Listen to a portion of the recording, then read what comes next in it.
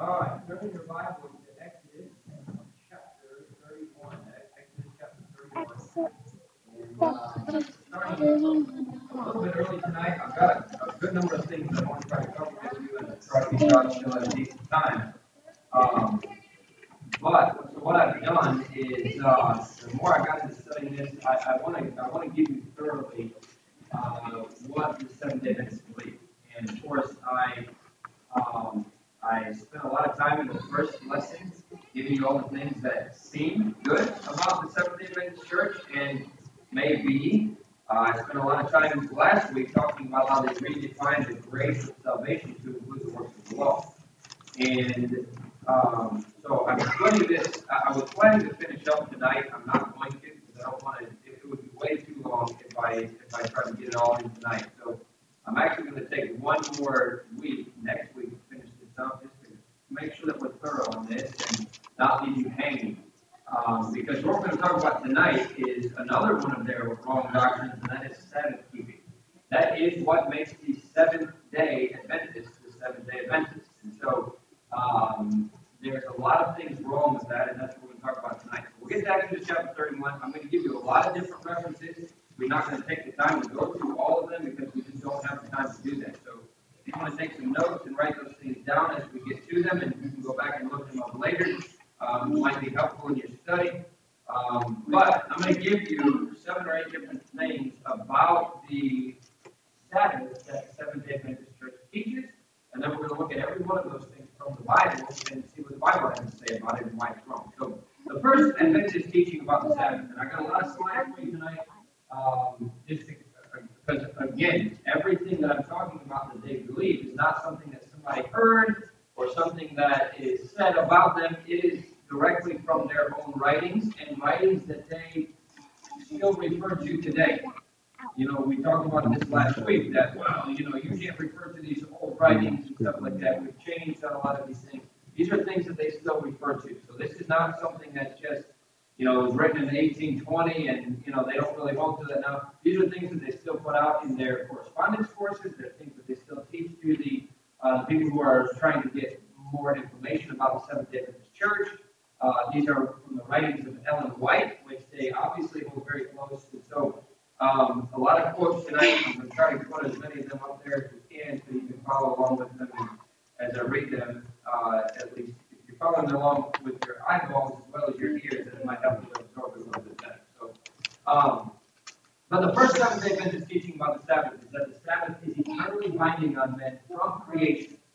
Now, the Seventh-day Adventist says that the Sabbath was made for mankind in general, and it was given to Adam in the Garden of Eden.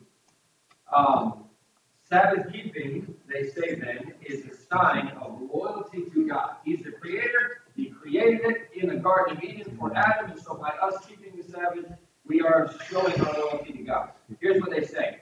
This comes from Ellen White in her book, The Great Controversy, which we've referred to several different times. But God instituted the Sabbath in Eden, and so long as the fact that He is our creator continues to be a reason why we should worship Him, so long the Sabbath will continue as its sign and memorial. The keeping of the Sabbath is a sign of loyalty to the true God. She says this as well, a little bit later on in that same chapter of that book. The Sabbath was kept by Adam in his innocence in holy Eden. By Adam, fallen yet repentant when he was driven from his happy estate. It was kept by all the patriarchs from Abel to righteous Noah to Abraham to Jonah. Now, number one, she's dead wrong on that. The Sabbath, even though it is mentioned in Genesis chapter 2, verse 2 and 3, I can take the time to read that. The Bible says that on the seventh day, the Sabbath, God rested. That's all it says about the Sabbath. It didn't say that Adam kept it. It didn't say that, that God instituted the Sabbath, none of those other things. In fact, the Sabbath was not given to mankind until it was given to Israel in the wilderness. Right. And you can see that very plainly in Nehemiah chapter 9, verse 13 and 14. Again, I'm not going to take the time to look at it, but it's very plain in that passage that it was given to Israel in the wilderness. If it was given to Israel in the wilderness, then how did Adam and Noah and all these others observe the Sabbath? By the way, it was given to Israel, not to mankind in general. So Israel alone has a special covenant sign between her and God, was given the Sabbath. And we see this in Exodus chapter 31. Look at verse 13. Speak thou also unto the children of Israel, saying, Verily my Sabbath ye shall keep, for it is a sign between me and you throughout your generations, that you may know that I am the Lord that does sanctify you. Verse 17. It is a sign between me and the children of Israel forever. For in 6 days the Lord made heaven and earth, and on the seventh day he rested and was refreshed. It doesn't get much plainer than that it was to be a sign between God and Israel. Amen. And it was to be something special between God and Israel. Amen. Not all of mankind in general, not Adam, not Noah, not everybody else in the patriarchs between them. So Ellen White adds the scripture in the teaching that Adam and the patriarchs kept the Sabbath. The Bible doesn't say anything about that. In fact, it can't be true, because if the Sabbath had been kept by all of those other people that she mentioned from the creation, it could not have been given as a special sign to Israel, which it was. The second Adventist teaching about the Sabbath, they say that the Sabbath continues to be binding upon New Testament believers. So, we, as Christians today, are bound to the Sabbath. This is what it says in the book Bible Footlights, which is one of their foundational books. From this, it is evident that all 10 commandments are binding in the Christian dispensation, and that Christ had no thought of changing any of them. One of these commands is the observance of the seventh day as a Sabbath. Turn over to Colossians chapter 2. Because we want to look at what the Bible has to say about this. The New Testament is the only infallible guide that the relationship of the New Testament believer has to the law of Moses. And it very plainly teaches that the believer is not bound to the Sabbath law. Colossians chapter 2 and verse 16. Let no man therefore judge you in meat, or in drink, or in respect of the holy day, or of the new moon, or of the Sabbath days, which are a shadow of things to come. So the body is of Christ. So according to the New Testament epistles, and again, we don't have time to go through and look at all of them, but according to the New Testament epistles, the Sabbath question has no relevance to the church. Right. In all of the instructions that God gave the churches, there's only one mention of the Sabbath, and that's right there in Colossians chapter 2, verse 16, which we just read. And that mention was only to show that it's not binding on New Testament believers anymore. Right. That's the only time that it's mentioned in the New Testament. And so, is it not strange then, in light of the fact that the New Testament epistles mention the Sabbath only once, and then to show that it's not binding upon us, that Seventh-day Adventism makes such a big deal about keeping the Sabbath? It's mentioned one time in the New Testament. If it was such a big deal to God, he would certainly have mentioned it a whole lot more than once. Amen. And there's a lot of other things that they say don't matter. We're going to talk about this later, but annihilation. Yeah. There is no such thing as hell. The Bible mentions hell all throughout the New Testament. Right. And you're going to say that that doesn't exist, and then the one mention of the Sabbath, you're going to jump on and say that that is an important thing that is still binding on us today. So they have a very different understanding of the Sabbath and of the things of God and the apostles than we do. The Sabbath, and if you can look at this if you want to in Hebrews chapter 4. I'm not going to take the time to read it again, but in Hebrews chapter 4 and verse 9 and 10, it's very plain that the Sabbath was a type of salvation.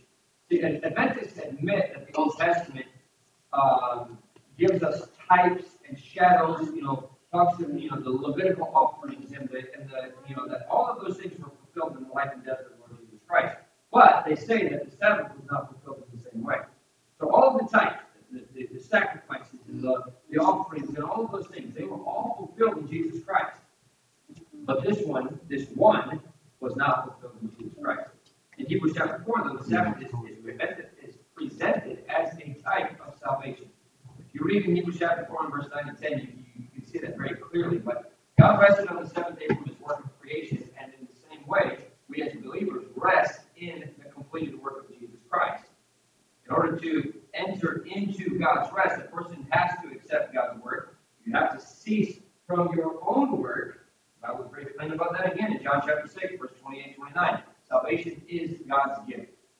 So, for them to say that the Sabbath continues to be binding on New Testament believers has no foundation in the New Testament. Here's the third thing that they say, that they teach about the Sabbath. The Sabbath law has been changed with the harsh demands of the Mosaic system no longer binding. Okay, so if, this is one thing that I always have a question for the Jewish people. I've asked some Jewish people this very question. If we're still under the Old Testament, then why do you no longer do sacrifices? What changed? If we're still under the Old Testament law, well, Jesus Christ came, but he's not the Messiah. Then what changed? Why are you still not under the Old Testament system completely? So, if you want to say that the New Testament or that the Old Testament is still binding on New Testament believers, then how come you're not still sacrificing? How come you're not doing those things that are in the Old Testament? But they teach that the law has been changed, that the harsh demands of the Mosaic system is no longer binding on us. They don't keep the Old Testament conditions of the Sabbath. They claim they don't have to because the conditions pertaining to the Sabbath have changed in this age. One of Ellen White's visions is what they offer as proof of this. This is what she says. In the most holy place, she saw the ark that contains the law, and was amazed to note that the fourth, the Sabbath commandment, shone above them all. For the Sabbath was set apart to be kept in honor of God's holy name. It was also shown her the change of the Sabbath, the significance of Sabbath observance. Here's another one. The institutions that God has established are for the benefit of mankind.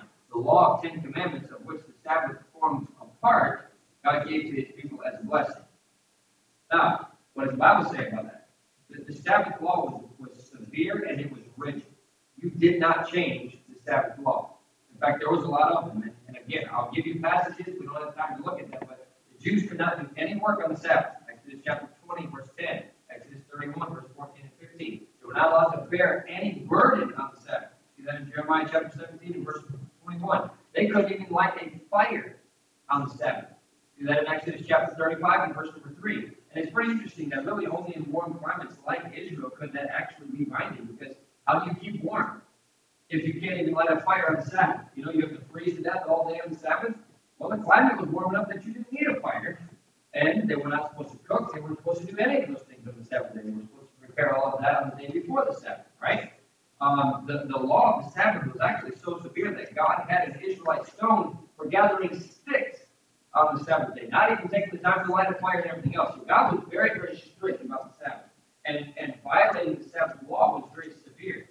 We saw a lot of that transfer over into the New Testament with the Pharisees and all the things that they required out of everybody else. And so the law of Moses was not given to be a blessing. It was something that was very hard on them. Think about that. You could only walk a certain number of steps on the Sabbath day. You couldn't light a fire. You couldn't do any work. Couldn't bear any burden. It was a lot of those different things. And again, some of those were instituted by the Pharisees themselves. They, you couldn't do any work, so they made it that you could only walk this number of steps and everything else. But this was not meant to be a blessing. This was something that was binding upon them. In fact, if you look at Acts chapter 15 and verse 10, even the Apostle Peter had lived under this binding law all of his life until he was converted in his adult years, and he called it a yoke of bondage. His quote in Acts chapter 15, which neither our fathers nor we were able to bear. So this is not something that's just this wonderful thing. The Sabbath was there to worship God and to take the time, but it was a hard thing for them to try to fulfill all the laws of the Sabbath. And so James chapter 2 and verse number 10, if you keep the whole law and yet offend in one point, you're guilty of all. It was a law that could not be broken, or you were guilty of the entire law. And so anyone that was desiring to observe the Sabbath had to observe it exactly as God gave that to them. It had to observe all the laws of the Sabbath exactly as God gave that to them, or he was violating the laws of the Sabbath. So that's what Paul told the Galatian Legalizers anyway. Galatians chapter 5, verse 3 said this: "For I testify again to every man that is circumcised that he is a debtor to do the whole law." You don't get to pick and choose which ones you want to follow and which ones you don't. If you're going to be bound by the law, then you have to follow all of the law or none of it. Because if you don't follow the law in one point, then you're guilty of all of the law, right? That's what Paul told them. Right. So the Old Testament law is not the Christian standard. Christ is. Amen. But by them, the Seventh-day Adventists reducing the requirements of the Sabbath-day laws, then essentially what they're doing is destroying the power of the Mosaic law to reveal the sinner's need for the Savior. That was the point of the law. Did the Bible say that the law was a schoolmaster to point us to Christ? Right. It helps us to recognize the fact that we cannot keep the law on our own. And that if we violate that law in one point, then we're guilty of all of it. Well, if you change all those laws and make them so that they're not so harsh, it takes away the whole point of what the law was there to do, and that is to point us to Jesus Christ. So by them saying, well, the law's changed, it doesn't mean this anymore. It's not, the Sabbath is not as binding as it was upon us, but we're still bound to those Sabbath day laws. You can't have it both ways. You either have to have everything that the Sabbath was, or nothing that the Sabbath was. Right. So the law of Moses was never intended as a way of life of a justified man. In fact, 1 Timothy chapter 1 and verse 9 says, knowing this, that the law is not made for a righteous man. It was intended as a schoolmaster, and only as a schoolmaster, to bring the sinners to Jesus Christ. Galatians chapter 3, verse 24 and 25 is a very familiar passage to most of us. There's no Bible authority for a change in the Sabbath law. You either do away with the Sabbath, or you keep the Sabbath law. You cannot have it both ways. Amen. So the Lord Jesus didn't change the law. He condemned the traditions that the Pharisees had added to it, right? Turn over to Matthew chapter 5. We'll see this. In Matthew chapter 5, what is Matthew chapter 5? The Beatitudes, but the Sermon on the Mount, right? The Beatitudes are in the Sermon on the Mount. So Jesus is, if you remember, in the entire Sermon on the Mount, he's saying, this is what you've been told, but this is what I'm telling you. This is what you've been told, this is what I'm telling you. And obviously the entire point of what Jesus was saying is, heart is the main issue. Right? It's not keeping in step with all of these things. The heart is the main issue. So Jesus says this in Matthew chapter 5 and verse number 17. Think not that I am come to destroy the law of the prophets. I'm not come to destroy, but to fulfill. For verily I say to you, till heaven and earth pass, one jot or one tittle shall in no wise pass from the law till all be fulfilled. So this is just another instance where Ellen White added to the inspired revelation. She saw the Sabbath law as more important than all of the other laws. And she even said, it's shown above all the others. Right? How? And where do you find that in the Bible? Right. So this is an extra inspiration that is being added to the Scriptures. The inspired apostles, everyone else, saw no importance in it for the New Testament believers. You don't see that anywhere in the New Testament. Amen. The fourth Adventist teaching about the Sabbath is this. Since Jesus and the apostles kept the Sabbath, Christians should keep it today. Jesus is our great example, right? We look back at the apostles and what they did and what they taught. Those are things that we should do and teach as well, right? Here's what she said. The example of Jesus is clear and consistent. His custom was a Sabbath-keeping custom. Yet, in spite of this, we find a strange situation in the world today. For though we have the same Christ as our example, the same Bible as our guide, yet we find 2 Sabbath days kept by Christians. And this as well. But this actually comes from the Bible correspondence course. Christ's followers were careful to keep the Sabbath on which their very Lord rested from his death struggle with sin. Now, all right, Jesus Christ did, kept the Sabbath, and he did, for the most part. There were times when his disciples did things on the Sabbath day, and the Pharisees tried to condemn him for doing it, and he said, he got back at him for it, right?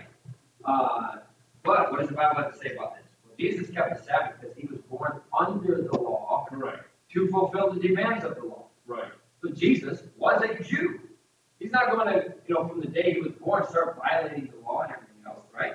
He taught very plainly in the Sermon on the Mount that this is what you've been taught, this is what I'm telling you. But the whole process of that was for him to do away with the law, to fulfill the law, right? But Jesus was not there to, the buck society and everything else. He was born under the Jewish law. That's why he fit in with the demands of the law. He made himself a servant. He was born under the Mosaic law so that he could redeem sinners from the curse and the bondage of the law, right? But until he did that, he was still under the law, just the same way that everybody else was. Matthew chapter 5, verse 17 through 20. And again, we just read part of that. Jesus expounded on the demands of the law, which is perfection. He didn't come to destroy the law, he came to fulfill it. And he did do those things. Jesus lived under the law so that believers don't have to. Right? He fulfilled it. It can be proven that the Apostle Paul and the early churches observed the Sabbath even. Right? The Adventists teach that that's exactly what. Paul, the apostles, everybody else, they observe the Sabbath day. Show me where it says that. Show me in the Bible where it says that Paul and the other apostles observed the Sabbath. Right? We don't see that anywhere.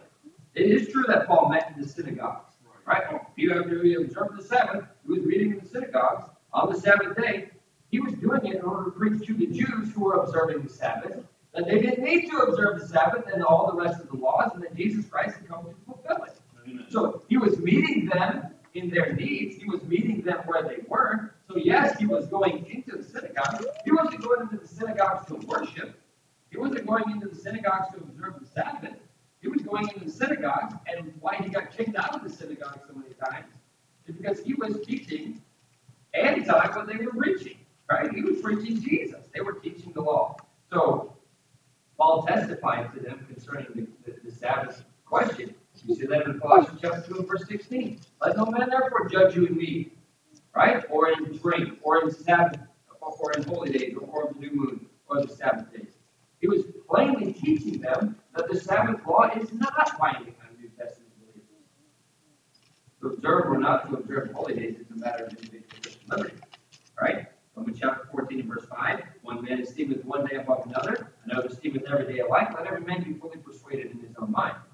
Surely the Apostle Paul was not going to be contrary to his own teaching. You need to observe the Sabbath day. After he's telling them, you need to have that settled in your mind what day you're going to observe that. So according to the Bible, the reason that Paul visited these synagogues was to preach the gospel. His desire was to preach Christ. Of course, his burden was for his own people, the Jews. So he went there to the Jews to preach Christ to them. You see that in Acts chapter 13. Turn over to Acts chapter 17. But Acts chapter 13, verse 14, all the way through verse 44, you see it. Acts chapter 16, verse 13 and 14. Acts chapter 18 and verse 4. So we see it here in Acts chapter 17 and verse number 2. Acts chapter 17 and verse number 2. And Paul, as his manner was, went in unto them, and 3 Sabbath days reasoned with them out of the Scripture. He wasn't there observing the Sabbath. He was there preaching Jesus Christ to them. So the fact that Paul went to the synagogue on the Sabbath doesn't prove that he was following the Sabbath law. Doesn't prove that he was observing the Sabbath any more than his going to the Jewish feast in Jerusalem proved that he was bound to those laws. Right? According to his own epistles, he felt bound to none of those things. He was free in Jesus Christ. And that's what he taught in Galatians. That's what he taught in Corinthians. That's what he taught in Ephesians.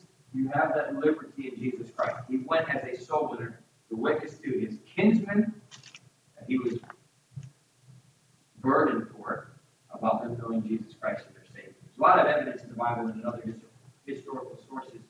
The early days of Christianity, the early days of the apostles, they did not meet on the Sabbath, they met on Sunday. And I spent a lot of time on that on one of these Sunday nights of what I believe is why, talking about why we meet on Sunday, why the Sabbath day is not Saturday.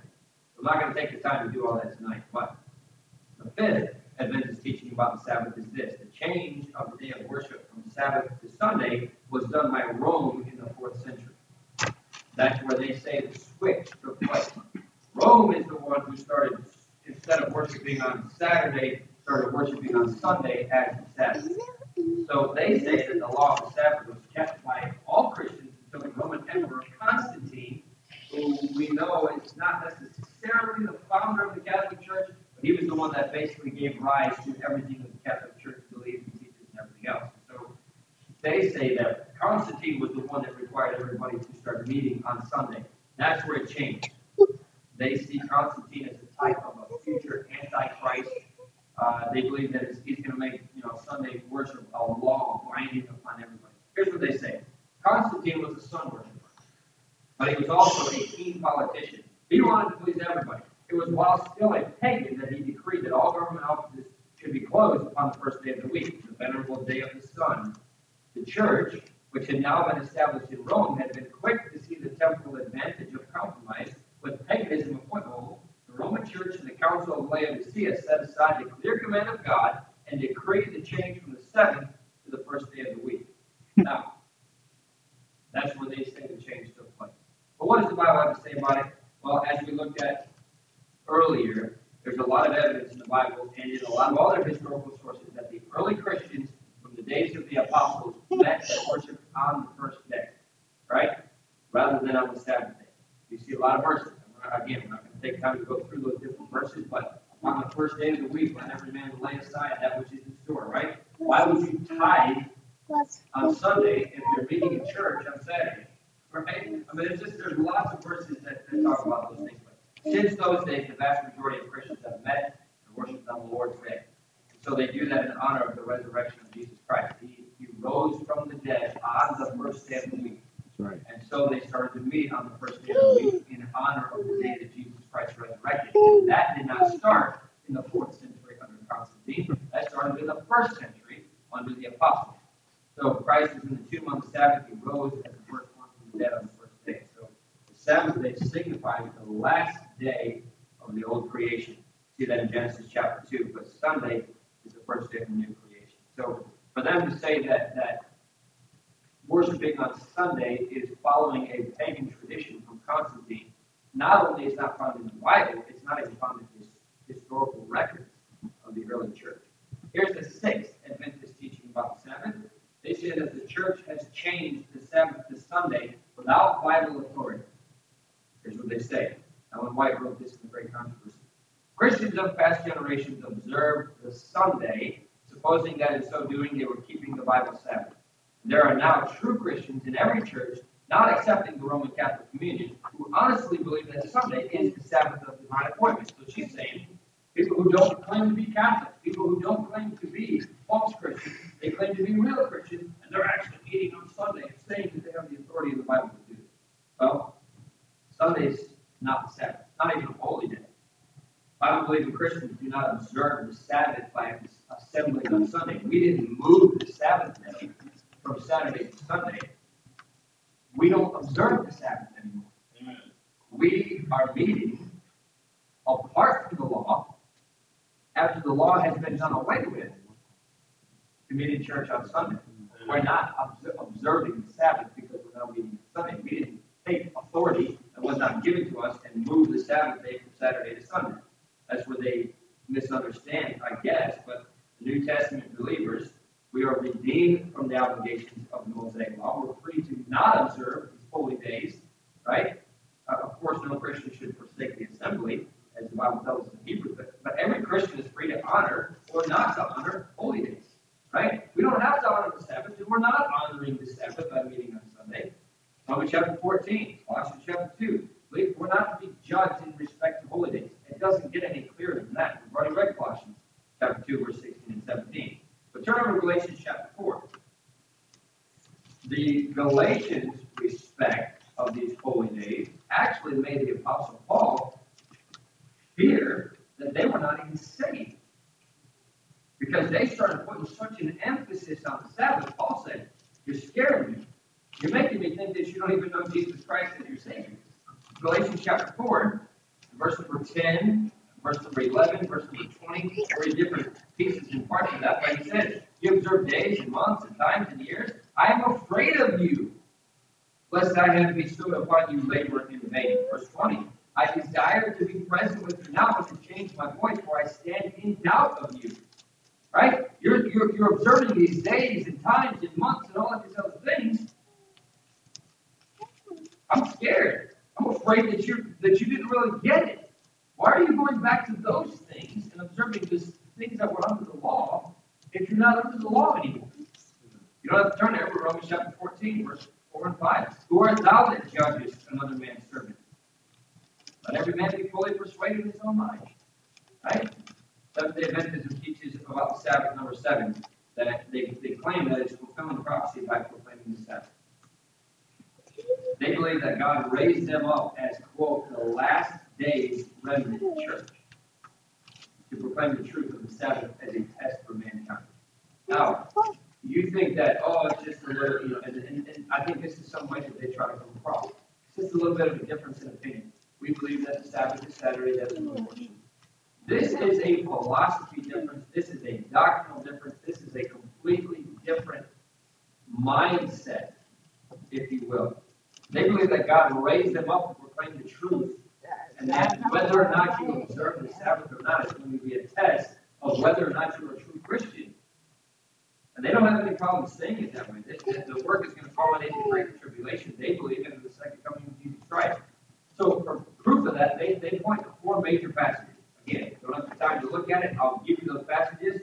But Isaiah chapter 58, verse 12 to 14, Matthew 24, 14, Revelation 14, 6 6 through 12 and Revelation 12:17. They point to that as proof that we are going to be tested on whether or not we are observing the Sabbath, and that's going to be the test of true Christianity or not.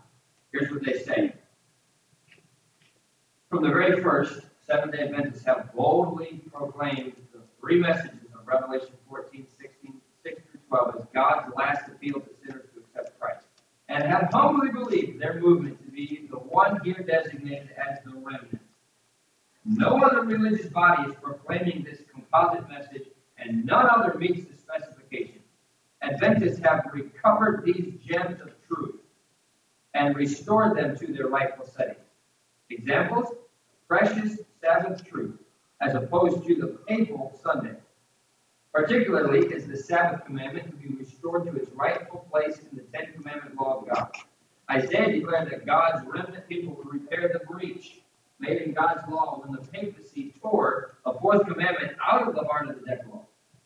So in other words, Catholicism established Sunday as the day that we worship God. True test of whether this is a true church or not is going to be whether you observe the Sabbath, Saturday, as God's holy day. What does the Bible have to say about that? Turn over to Isaiah 58. Verses that are used by the Seventh-day Adventists to support this doctrine are misused.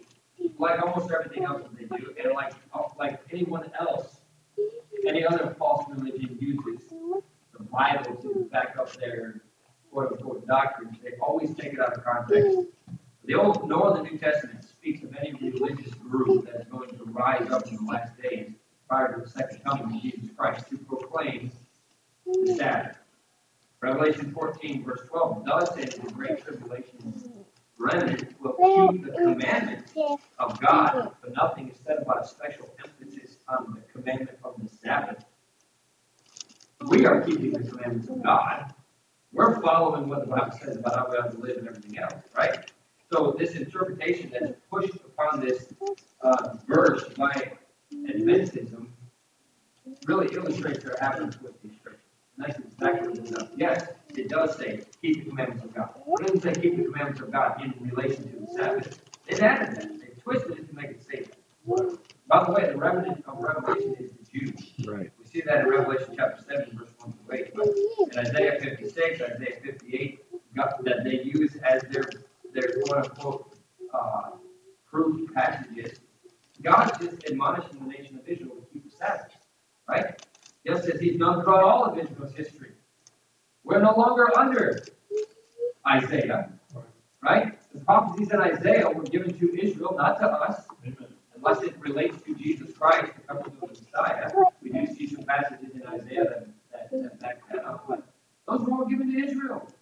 Telling Israel to keep the Sabbath. Like he always told them to keep the Sabbath. So Isaiah 56 and 58 speak of the nation of Israel, not the church. And that's where they completely misunderstood that. Isaiah 58, verse number 1. Cry aloud, spare not, lift up thy voice like a trumpet, and show my people their transgression, and the house of Jacob their sins. It's written specifically to Israel.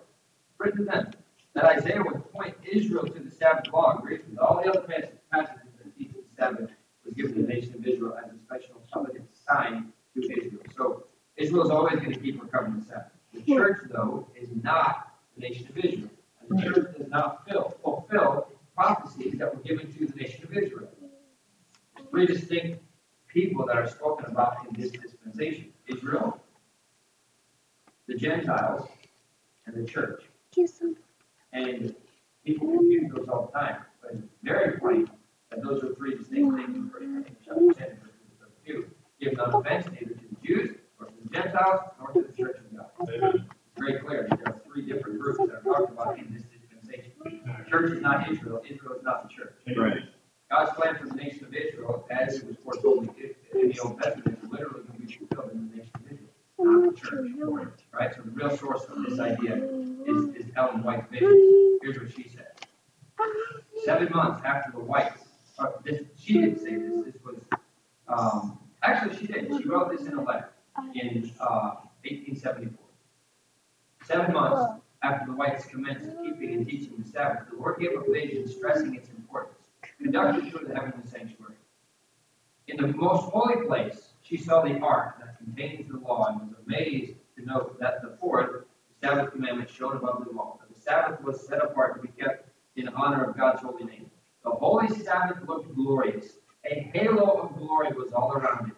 There was also shown her the change of the Sabbath, the significance of Sabbath observance, the work before them in proclaiming the Sabbath truth, the relationship of Sabbath observance to the troublous times before the loyal people of God, climaxing the second coming of Christ, bringing final deliverance. The relationship of the Sabbath to the third angel's message was also revealed. I was shown its importance and its place in the third angel's message. So in spite of all of the Adventist denial, it's very clear that these supposed visions of Ellen White are the real authority for the doctrine that they are claiming that the remnant church of the last days, raised up by God, proclaiming to all the world what the true church is. Here again, we find this key Adventist doctrine that's formed on the visions of a prophetess. We try to say, oh, Ellen White is not this, Ellen White is not that. Very plain that she was. So, I said this earlier, but without Ellen White, there would be no Seventh-day Adventist church. Many of their major doctrines could not be derived from the Bible alone. They have to be derived from the Bible plus the visions of Ellen White. So the Seventh-day Adventists do all these other heretical cults look at the scriptures only through these strangely tinted heretical glasses, right? Had there been no Joseph Smith spectacles, there would be no Mormon church. Had there been no spectacles of, Joseph Rutherford and Charles Taze Russell, there would be no Jehovah's Witness. And were there no spectacles that Ellen White was looking through, there would be no Seventh-day Adventist church either, regardless of what they want to say about where their authority comes from or not. So, the Seventh-day Adventists obviously obtained their eyeglasses from Ellen White. Let me give you the last one then. The eighth Adventist teaching about the Sabbath is they say that the Sabbath keeping is going to be the test of obedience during the Great Tribulation. They believe that during the Great Tribulation, Sunday observance, get this, Sunday observance is going to be the mark of the beast. If you observe Sunday as the day of the Sabbath, you have taken the mark of the beast. Everybody who observes Sunday worship in the Great Tribulation is going to be taking the mark of the beast, and therefore you are lost. If you take the mark of the beast, you're lost, right? So if Sunday worship is the mark of the beast, then anybody who worships on Sunday is lost. Here's what they say. Adventist interpreters understand this mark to be not a literal brand, but some sign of allegiance that identifies the bearer as loyal to the power represented by the beast. The controversy at that time will center on the law of God and particularly on the fourth command. Hence, the observance of Sunday will constitute such a sign. They also say this dispensing with one of the precepts of the Decalogue and substituting in its place a day God never commanded is claimed by this power as the mark of its authority to bind the conscience of men. However appalling the revelation, this establishment of the first day of the week as a day of worship in spite of God's clear word that the seventh day is his Sabbath, this, by overwhelming evidence and unashamed admission, is the mark so soon to be imposed. Now, the fact that Sunday observance is the mark of the beast is not found anywhere in Scripture. Yeah. The mark of the beast is there, but he never says the mark of the beast by observing Sunday as the Sabbath is going to be the mark. That idea is conjured up by Ellen White, of course, accepted as dogma by the Seventh-day Adventist Church. So it's very true that the Antichrist is going to think to change times of law, but nowhere in the Bible does it say that this involves the Sabbath day or Sunday, right? The Bible doesn't reveal exactly what law the Antichrist is going to change. They say, based on things that Ellen White has said and the dogma that they've decided to take as their practice and faith, that law is going to be the Sabbath day law that's going to change. The Bible doesn't say that, right? So the SDA, Seventh-day Adventist Church, comes from basically Ellen G. White. In fact, on the back cover of an edition of Ellen White's The Great Controversy, it says this: she is considered to have been inspired of God. Tell me that that's not where they're getting their doctrine from, right? Oh, well, Ellen White, yeah, she was just an inspired commentator. No, they are taking everything that she says and turning it into doctrine of the Seventh-day Adventist Church. And so in that book, Ellen White describes the doctrine she supposedly was taught by angels through several different visions. And it's here, among these other strange doctrines and additions to God's revelation, that she develops the idea of Sunday observance as a mark of the beast. This is what she says when we're done. Through the two great errors, the immortality of the soul and Sunday sacredness, by the way, that's one of the other things that we're going to bring up next week, they say that the soul is not immortal. The soul is going to die. When you die, that's the end. So what she's saying here is the two great errors, the immortality of the soul and the Sunday sacredness, Satan will bring the people under his deceptions. The Protestants of the United States will be foremost in stretching their hand across the gulf to grasp the hand of spiritualism. They will reach over the abyss to clasp hands with the Roman power. It will be declared that men are offending God by the violation of the Sunday Sabbath, that this sin has brought calamities which will not cease until Sunday observance shall be strictly enforced, and that those who present the claims of the fourth commandment, thus destroying reverence for Sunday, are troublers of the people. Those who honor the Bible Sabbath will be denounced as enemies of the law and order. As Protestant churches reject the clear scriptural argument in defense of God's law, they will long to silence those whose faith they cannot overthrow by the Bible. Dignitaries of the church and state will unite to bribe, persuade, or compel all classes to honor the Sunday, even in free America. So basically what she's saying is, those of us who are saying that we should worship on Sunday are the ones who have taken the mark of the beast. We've reached across the aisle and shaken hands with the Roman Church, and we're going to do anything we can to bring about the Antichrist. The only ones who are really the church are those who are still observing the Sabbath. Thus, by her opinion, the only true church and the only ones who can really be saved are those that are in the Seventh-day Adventist Church. You can't deny that she had an unusual, vigorous imagination. And there's no biblical support for that whatsoever. So when we get back together next week, we're going to try to finish up. We're going to talk about soul sleep.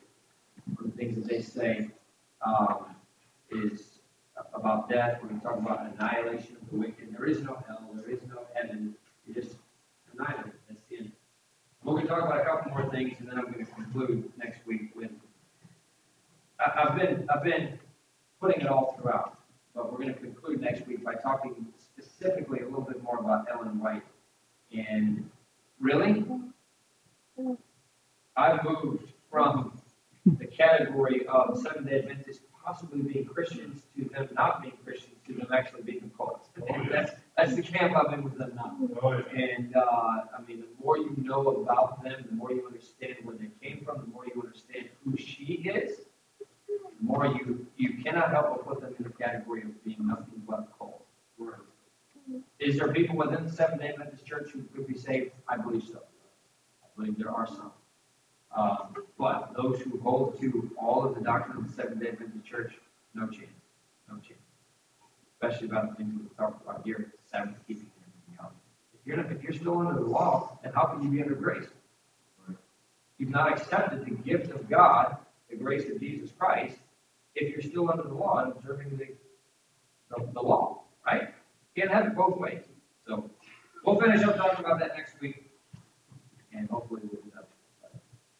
Let's pray. Father, we love you. And thank you so much for how good you are to us. As always, God, we thank you for the truth of the Word of God. I pray that you help us to rightly divide the Word of truth.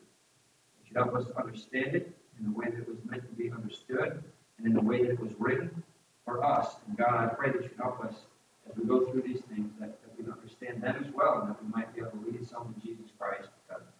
Thank you for all that you do for us in Jesus' name. Amen.